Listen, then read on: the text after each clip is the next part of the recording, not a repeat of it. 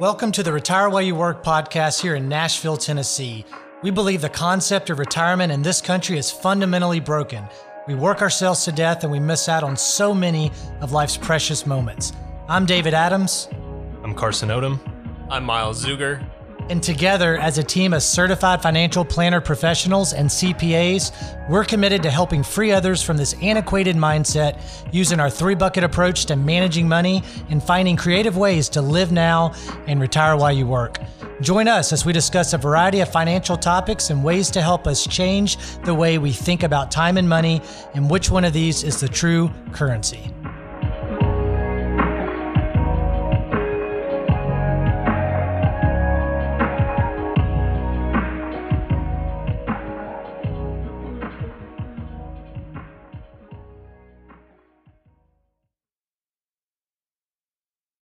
Hello again, this is Carson Odom, and welcome back for another episode of the Retire While You Work podcast.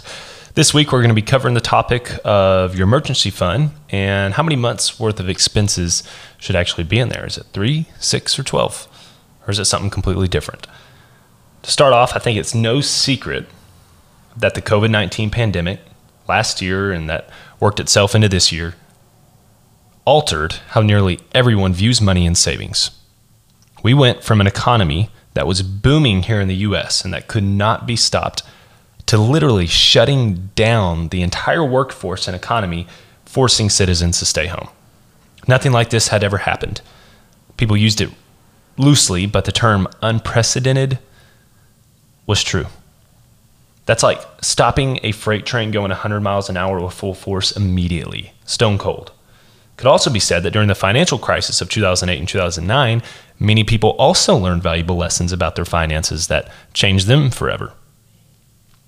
So, from these recessions, from this pandemic, how can we better ourselves on a very basic sense to make sure that financial disasters don't happen to us or our families ever again? As we went through many conversations with clients during last year and throughout this entire past 12 to 15 months, the number one topic of conversation always resorted back to cash. Many client conversations started out by simply asking the question, how's your cash? How much cash are you sitting on? How's your cash position?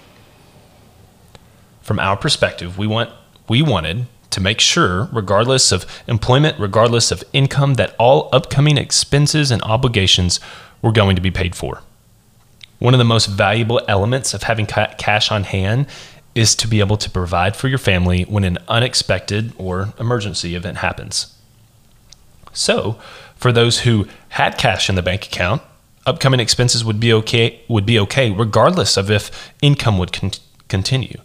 The last thing we would want to see is income be lost and not having enough cash to cover the bills for a certain period of time. Because then what happens is people immediately resort to consumer debt like a credit card to pay for these bills. Now, while credit cards in and of themselves are not bad, using them to carry interest at like a 20% interest rate, my goodness, that can wreak havoc on a financial plan and saving for the long term. Now, there's the other element of having cash on hand, and that's being able to take advantage of buying opportunities. I once heard the quote that the stock market is the only market that when things go on sale, people run out the door.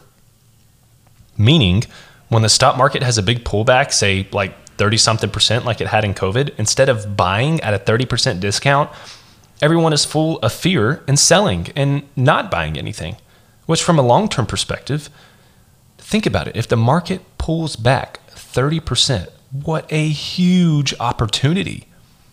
Consistently buying in at whatever discount the market is offering can make outstanding positive impacts on an overall long-term financial plan. Those clients who had cash on hand and had their income continue through the pandemic, they were able to take advantage of the market dips and put money to work. Now, we would never recommend buying into the market during a dip if it meant sacrificing your emergency fund. If your upcoming expenses are covered, your income is set, you have your emergency fund, then it's safe to begin thinking about buying into a market dip. Having the necessary cash just prepared these clients for when opportunity struck. The question comes back, what's the magic number of how much you should keep in your emergency fund? Old textbooks would say 3 to 6 months worth of expenses.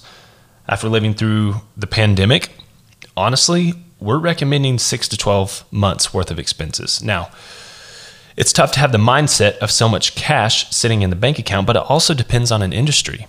If you're somebody that has income that fluctuates a lot and that is unpredictable, absolutely 6 to 12 months worth of expenses. Why? Because in 2020, we learned that an entire global market and economy can be forced to shut down. Don't take that lightly. We literally, per government order, forced the entire world to stop working. And we believe that last year was just an insight into the struggles and the new, quote, war, unquote, that the modern world is going to face.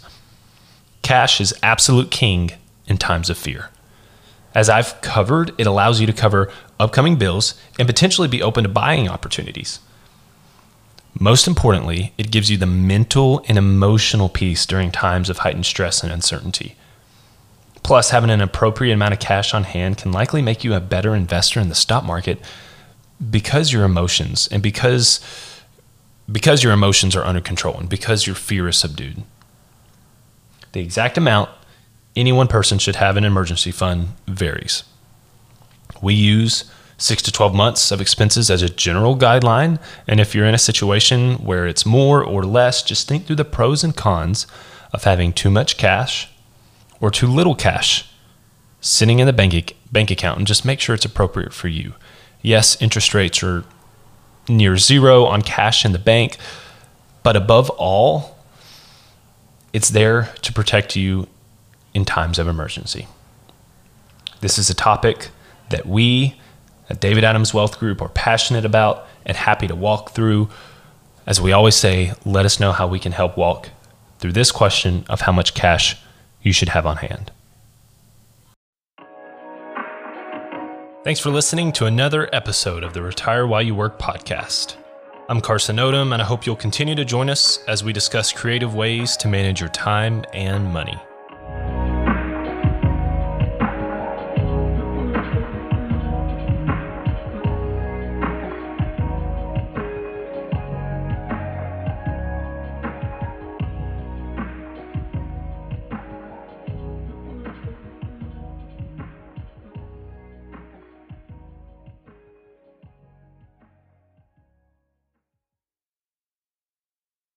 Any opinions are those of myself and not necessarily those of Raymond James. Expressions of opinion are as of this date and are subject to change without notice. The information contained in these podcasts do not purport to be a complete description of the securities market or developments referred to in this material. The information has been obtained from sources considered to be reliable, but we do not guarantee that the foregoing material is accurate or complete.